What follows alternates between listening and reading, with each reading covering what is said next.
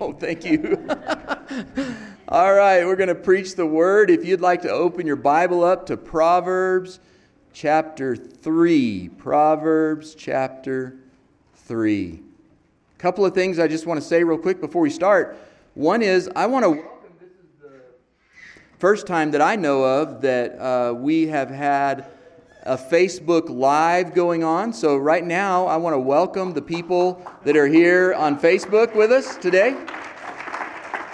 And they're almost here. Is that what you're saying? They'll be here in a minute. 25 or 30 people are with us today, so that's great. I'm so glad. That's great. Thank you, Anson, for making that possible. And we're so glad that you guys have decided to join us as well this morning. And then also, I want to be sure and mention, we don't always do this or even normally do it just in general. You know, if today was, is this on? Maybe I didn't turn it on. I need to turn it on. That'd help. It's probably going to get real loud right now. Sorry about that, Troy. So if today was Paul Jackson's birthday, we'd probably be like, yeah, that's cool. You know, we're glad you're born, Paul. You know, hey, happy birthday. Is today your birthday? No. I didn't think so. Okay. It's your anniversary. Woo! All right. Way to go. That's funny. I didn't know that. That's awesome. I'm proud for you guys. But today is somebody's birthday that we all love. I mean, you want to talk about somebody that is a mentor, just one of my greatest friends. He helps lead our church. He's one of our favorite people in the world. And today is Dennis Moore's 88th birthday. 88. Happy birthday to you. Happy birthday to you. Happy birthday, dear Dennis. Happy birthday to you. And many more. That's right. Yeah, we love you, Dennis. We're very thankful for you. And we do want many more. We just need you to be around for about 15 or 20 more years is all, okay? So that'd be 108, right around there. We'd be perfect. Well, we're just finishing up a short series of lessons. I forgot to say this. Grace and peace. Yeah, what am I thinking? So we're finishing up a short series of lessons called In God We Trust. And these have been lessons about trusting God with the things that we most want control over. There are some things in our life that we think, if it doesn't go my way, no big deal.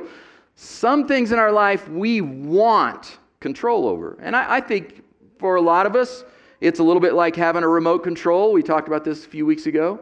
It's a little bit like, we're like, I'm going to control my relationships, or I'm going to control a person. I want them to do what I want them to do. Or sometimes we get this way about our circumstances. I can't stand to be out of control of this circumstance. I'm going to control it. I'm going to strong arm the circumstance. I'm going to make it happen the way that I believe it should happen. Last week we talked about that many of us, we want to control how things go in our church family. And we will do whatever it takes to make things happen the way that we believe they should happen. Now, obviously, we all have influence and we should all speak our input and opinion when it's appropriate to do so. We should be honest with each other. But when things don't go the way that we hope they do in our relationships, in our circumstances, in our church family, do we trust God enough to lean on Him instead of leaning on our own control? Do we trust God enough?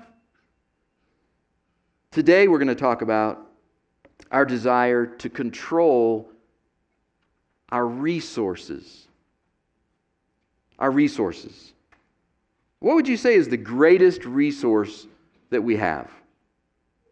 I'm kind of curious to hear. Huh? Time. What were you going to say, Larry? As a biologist, I would say water. Water. Okay, he's a biologist, so he says water is our greatest resource. It could be a lot of different. What do you think, Bob? Jesus is our greatest resource. Amen. That's exactly right. Of course, that's right. We all believe that. So there might be a lot of different, angles we could look at this from. But I want to look at it particularly along the lines of what Kim said today. One of our greatest resources is our time. It's very valuable.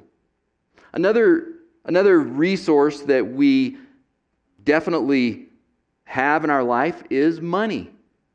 That's a resource in our life, is money. And part of, I believe, our intense desire to control our time or to control what happens to our money comes from a perspective of scarcity. Haven't you heard people say around you, there's just not enough time? Haven't you said it before? There's just not enough time. There's not enough. On some levels it's true. We feel like time is scarce. And oftentimes I've said, or we've heard people say, I just don't have enough money. If I just had this much more money, then it wouldn't be scarce anymore. I would have all I need. We have this perspective that is interesting to me about what we think about time and what we think about money. I wanted to share with you guys a text that I got from Cody Sparks this morning. I thought this was great. He knew that I was going to be talking about money today, and I'm really not going to talk about money. I'm going to talk about time today. But he sent me this, and he said, I've been thinking about this and people's trust in God for the money supply that they have is probably closely related to their trust in Him for their toilet paper supply. He said both of them are just paper that they really don't care about until they want to use it. They also have a desire to stockpile more than they really need just in case. I thought that was great. There's some truth in those things about our desire to control our resources. And obviously we don't want to be fools or idiots and waste everything we have. We don't want to waste all of our time, waste all of our money. But do we trust God? The truth is that God makes it clear in His Word and through all of His time with mankind that He provides what we need. God provides what we need. And the question is, do we trust what God says? Or are we leaning on our own understanding about money and about time? So, we're going to pray and then we'll read from God's Word. Every week, of course, we have a prayer for another congregation in town. Today we're going to pray for First Christian across town, First Christian Church. We're also today going to pray for, and I had this with me and I left it. We're going to pray for our ministry leaders today. We pray for a different missionary. Can you hand me that bulletin down there? Thanks, Boston. We pray for a different missionary every week, but today we're going to pray for our ministry leaders. These are, if you open your bulletin, you're welcome to look along with me, and I encourage you this week to be praying for these people. These are the men and women who serve at our church to lead ministries. The Bible in the book of Timothy calls them deacons and deaconesses. We just choose here to call them ministry leaders. These are the servants who lead in ministries. So we're going to pray for them, and then we're just going to pray a prayer about spiritual war, and we always have a topic that we pray about. So we're going to pray about these three things, and then we'll read from God's Word. So let's pray. Bow with me. Lord, thank you for today. Thank you for this time together. I thank you for the 2 or 3 dozen people that are gathered on Facebook Live, that they're watching and joining in with us. I pray you'd bless them today. Pray that you would keep each of them safe and healthy. I pray the same for those of us that are gathered here today. Lord, we thank you for the unity of all believers. Thank you for the congregations in our village today who are doing the best they can to serve you and to lift up the name of Jesus. I pray, God, that you would work today at the First Christian Church. I pray that as the pastor is preaching, that the gospel, the beautiful life of Jesus His death, His burial, His resurrection, His ascension into heaven, that all that would be, that it would be proclaimed today, God, because we know that You draw hearts when the death of Jesus, the burial, the resurrection is proclaimed. You are the one who bring people to salvation. And so we pray that that might happen today, both there and here.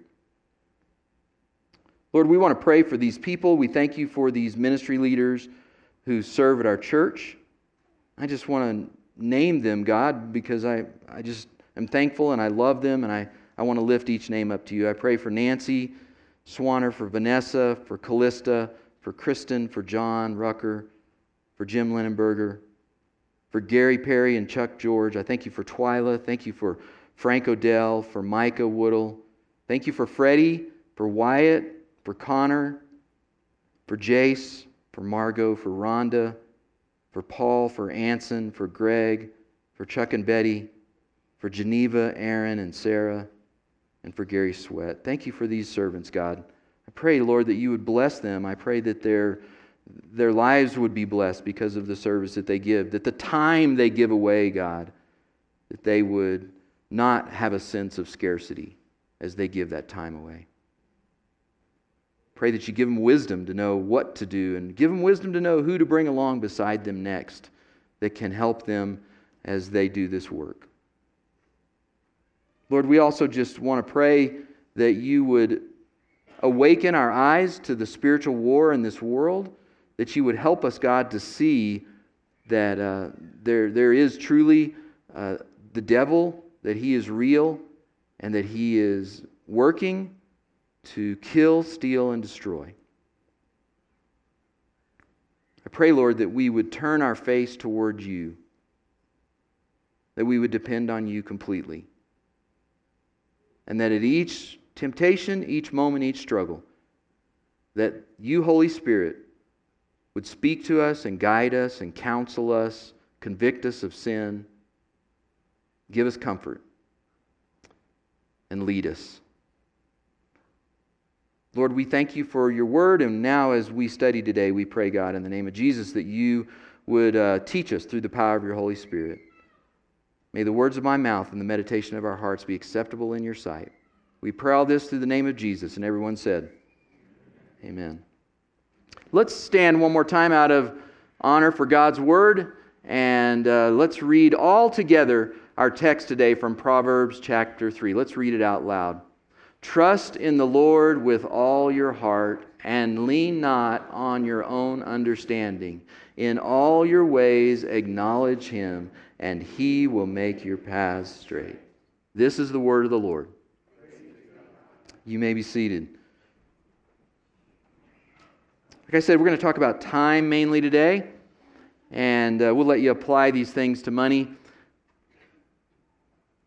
This part of God's word in Proverbs chapter 3 really makes us a promise that God will make our paths straight.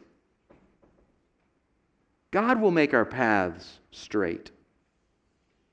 That means there are some crooked paths.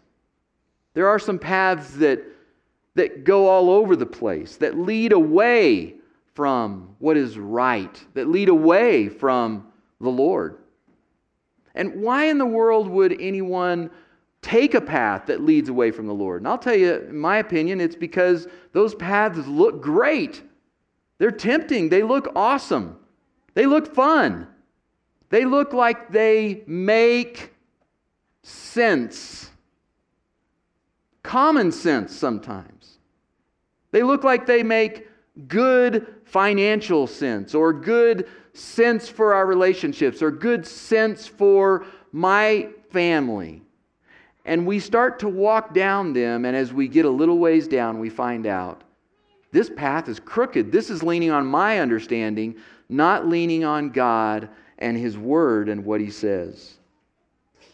And I believe God patiently and persistently invites us off of crooked paths. If you're on a path today that is away from the Lord, God is wooing you. God is calling your name. God is inviting you back to straight paths. So, even when we don't understand God's Word, do we trust Him with all of our heart? When we read something and we think, that doesn't make sense to me, do we still trust God with all our heart? Or are we leaning on our own understandings? Let's talk about time. Let's talk about time a little bit. Do you trust the Lord with your time? What a strange question. Do you trust the Lord with your time? What in the world does that mean? I'll say it means a couple of things. It might mean a lot of things, but I'm going to talk about two of them today. It means, first of all, this. If God tells you, if the Word tells you to do something with your time, do you trust Him enough to obey, even if it doesn't make sense to you, or it's not the way that your personality is bent? Will you trust what the Bible says? Will you trust what the Lord says? And it also means a second thing. If God's timing doesn't match your timing, do you trust God? So let's talk about those two things. First of all, what does God tell us to do with our time? So first of all, I want to talk to those of you in here who would consider yourselves to be workaholics. Kind of like this guy. He was starting to take his tie off and go rest, and then he remembered how many sticky notes he had and how many things he had to do, and he went back to work and forgot his tie was tied around his nose.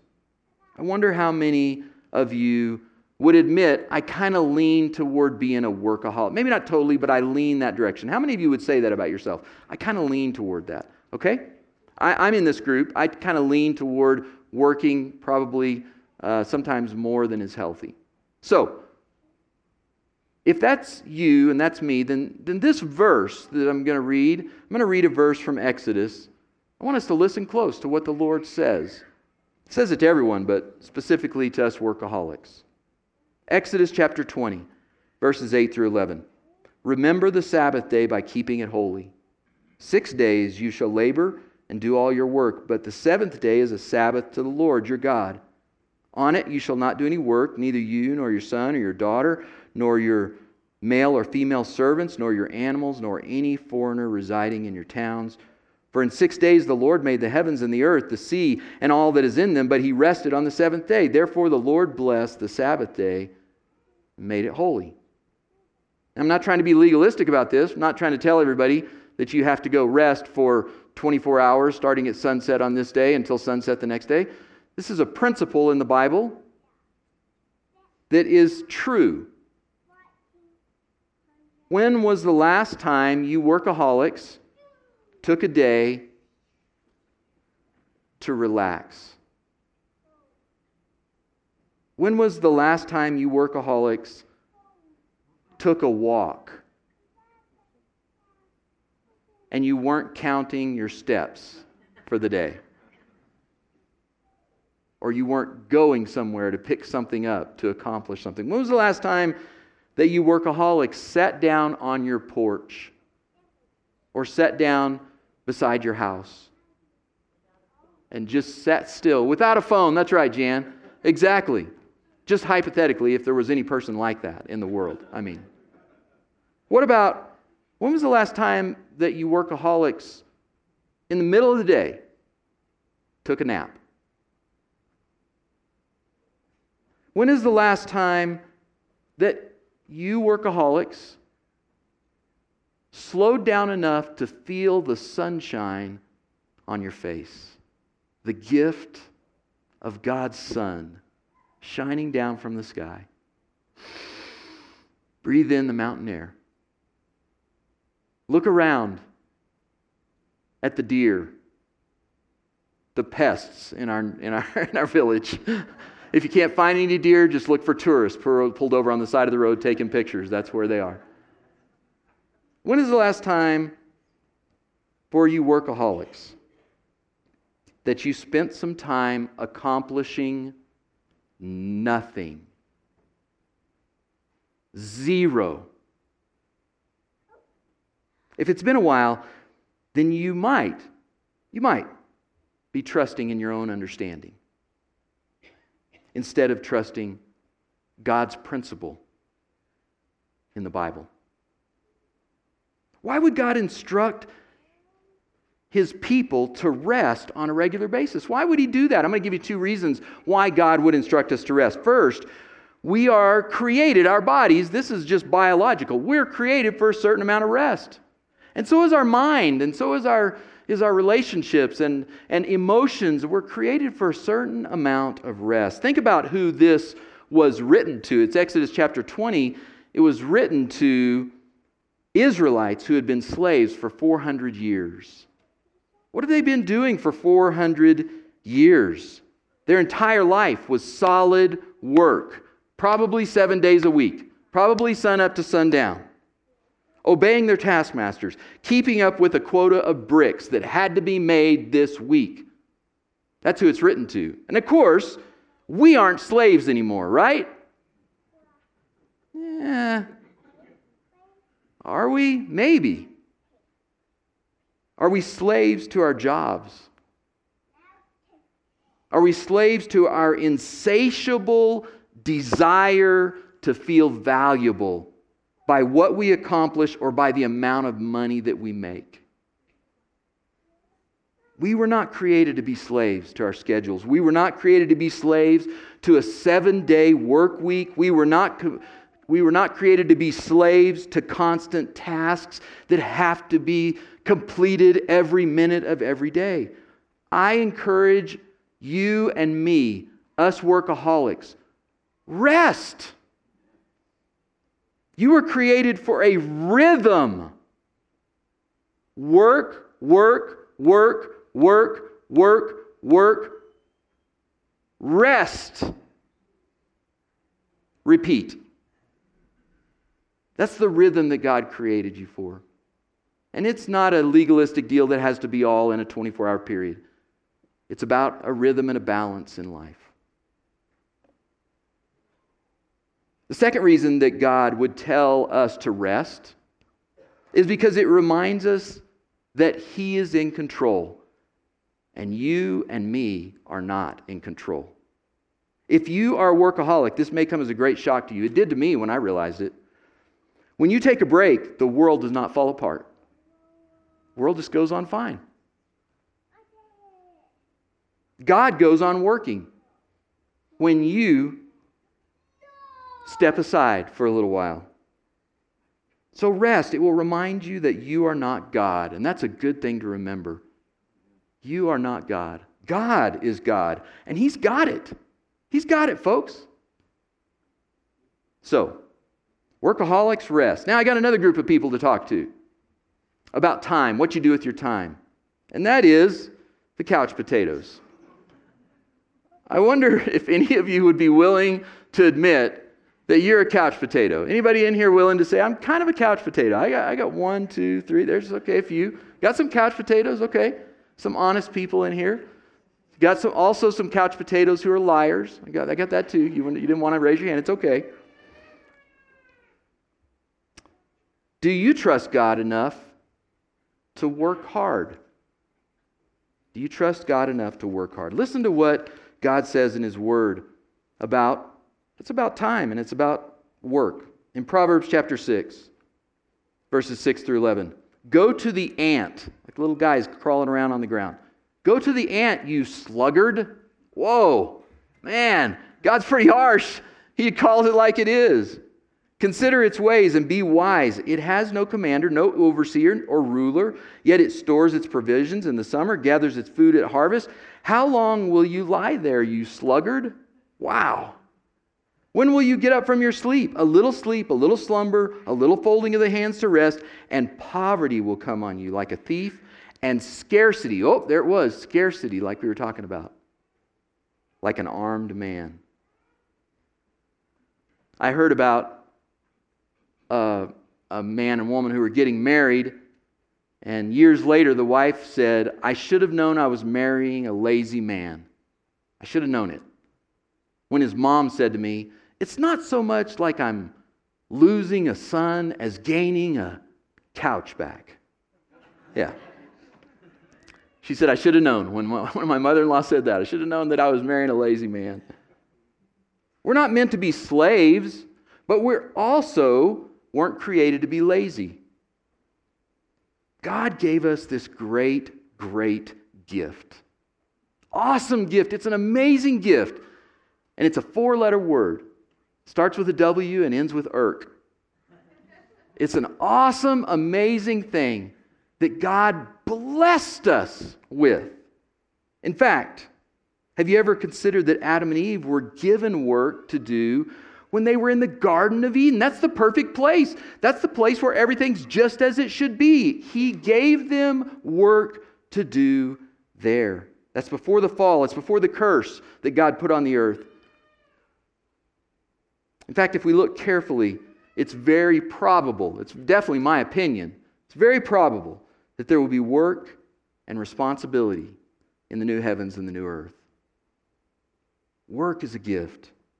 If you struggle with laziness, listen to this scripture. I think this helped me. When I was younger, I think I was maybe a little lazy and maybe I've swung the pendulum too far the other way in my life. But when I was young, this really helped me to read what God said in Colossians chapter 3, verses 22 to 25. This is what he says. Servants, do what you're told by your earthly masters. Don't just do the minimum that will get you by. Do your best. Work from the heart for your real master, for God. Confident that you'll get paid in full when you come into your inheritance. Keep in mind always that the ultimate master you're serving is Christ. The sullen servant who does shoddy work will be held responsible. Being a follower of Jesus doesn't cover up bad work. Whew. Being a follower of Jesus doesn't cover up bad work. There's much more that could be said. Lots more that could be said about what God says for us to do with our time. All kinds of things. But I'm just going to leave it there for today. Work hard and then rest and then repeat. Work hard, then rest, and then repeat. This is the rhythm God gave us for our time in our life. Now, do you trust God when He tells you what to do with your time? That's the first thing. Here's the last part of the sermon, and that is this. Do you trust God's timing? His timing. I wonder if you've ever heard this quote before. God is seldom early, but He's never... That's right. God is seldom early, but He's never late. I think that's a really nice bumper sticker. I think it's a great thing to hang up in your bathroom on a little picture to read. It certainly contains the truth that God, His timing is right. It definitely has that in there, that His timing is correct. But ask a few people in certain moments, exact moments of their life, if God was ever late. Ask Joseph.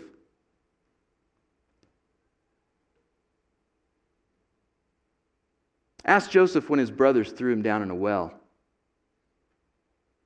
And then they sold him into slavery. And he was carted off to a foreign land that he'd never been to. Ask him right in those moments. Is God ever late? Ask Daniel. As he's being lowered down into a den of hungry lions and he's wearing a name tag that says lunch. Just ask him at that exact moment right then, is God ever late? Ask Jonah when he's bobbing up and down in the sea and then beginning to sink under the water and some huge creature is swimming his way. He's about to give up and can't hold his breath any longer. Ask him, is God ever late? Ask Paul. Ask Paul when he sat in prison for a long time because of his faith. As he sat there, ask him this. Is God ever late? Ask John the Baptist as he lays his neck out on a chopping block. Ask him right at that moment, is God ever late? Ask a Christian grandma who prays for her grandson or her grandchildren or whatever. And as she lays on her deathbed and she thinks, well, some of them are Christians, but some of them are not. and she's taking her last breath. She doesn't know what's going to happen to her grandchildren. Ask her if God is ever late. Ask a 40-year-old man, a Christian who's suffering from a debilitating terminal disease. He's not getting better. Ask him if God is ever late. Well, what in the world is your point, John? This is kind of depressing. Why are you telling us all this? My point is this: it's hard to trust God's timing. And I think we can come to church and we can say, oh, yes, oh, praise God, praise Jesus. We trust His timing. But it is difficult to trust God's timing. Sometimes it seems, in our own understanding, maybe that He's not paying very close attention. It's easy to stop trusting God. It's tempting to lean on my understanding during these moments.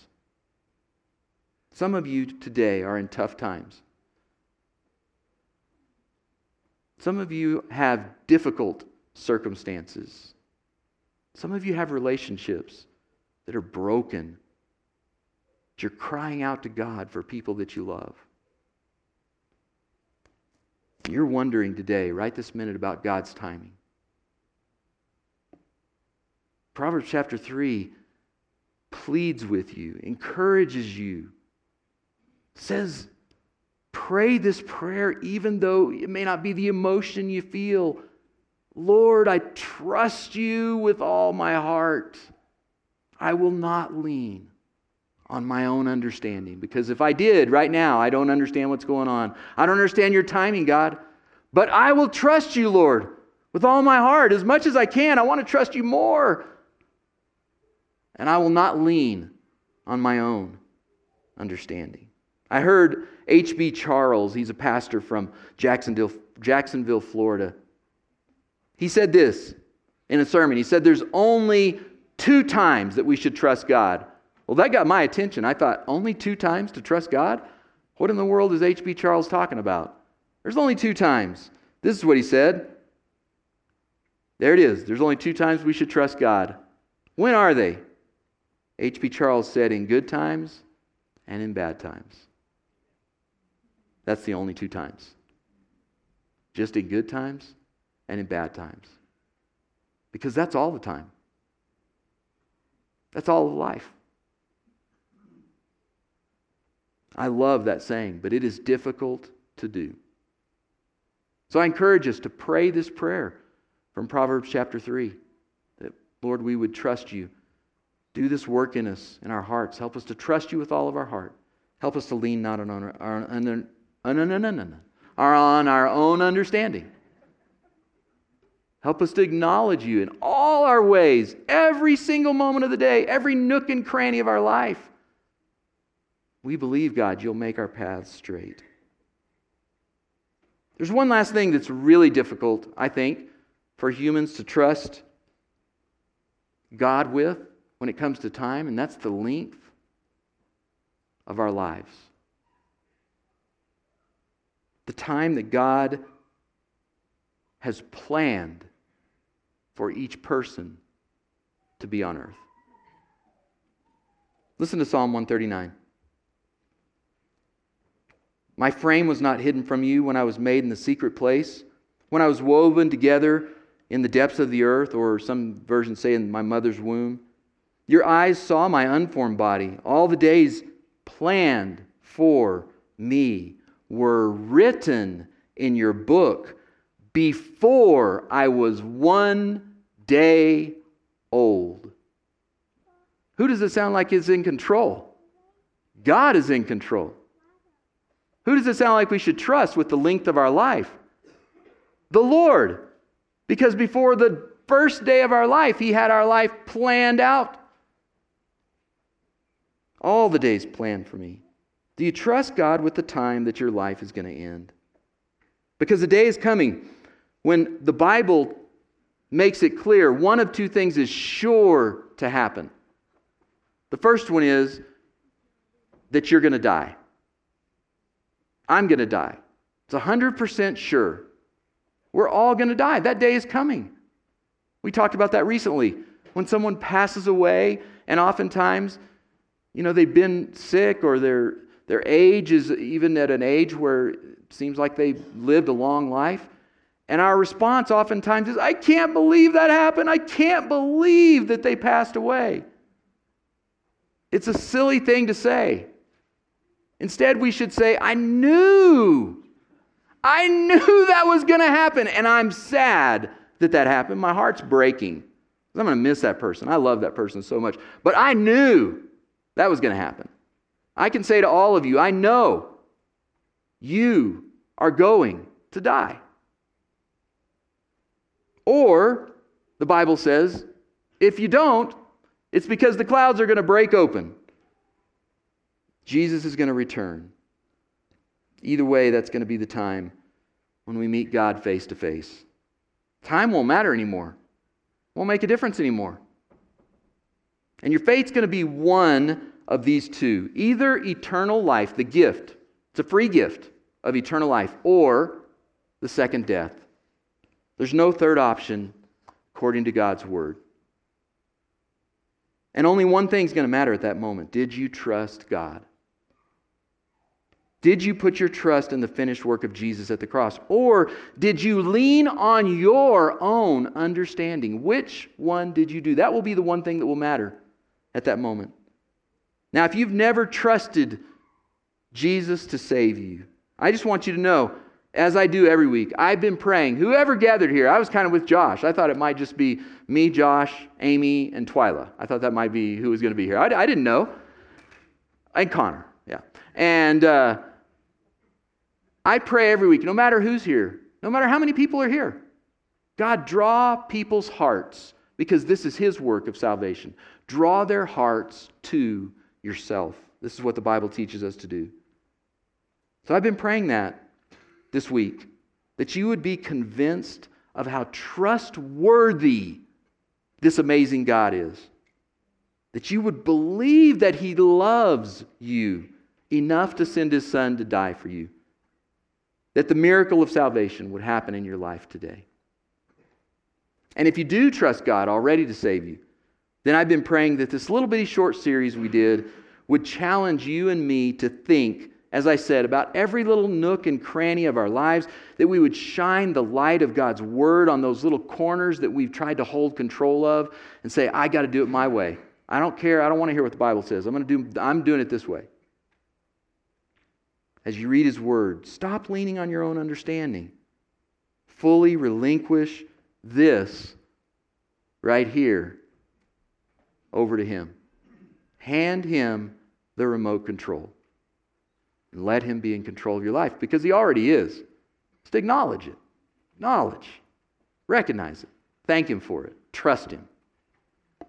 He will make your paths straight. It might be possible that somebody here may have trusted Jesus and you've never been baptized. And we have a baptistry that's full of sterile... No, I'm just kidding. We just have a baptistry that's full of water and it has some chlorine in it. We'd love to baptize you today if you've trusted Jesus to save you, if you've never been baptized before. And there may be somebody here who you got something going on in your life, one of these circumstances, something with time. Maybe you're here, but you really are very fearful about what's going on in our world and you need someone to pray with you. We're here today to pray for one another. So if you need to do that, we're going to have, I think Wyatt will be here at the front. I'll be here at the front. Dennis is going to be standing at the back. Kim, you want to go to the back and pray with people if they need to pray with somebody? And so there'll be 4 of us that'll pray with you if you would like to have prayers today. So I'm so glad you guys were here today. I really do love our Gateway family. I'm so thankful for what we have here. And I pray that this week is a good week for every single person, that God proves Himself faithful to you. So let's stand and let's sing this song. Josh and the worship team are going to come back up. I forgot to invite you guys.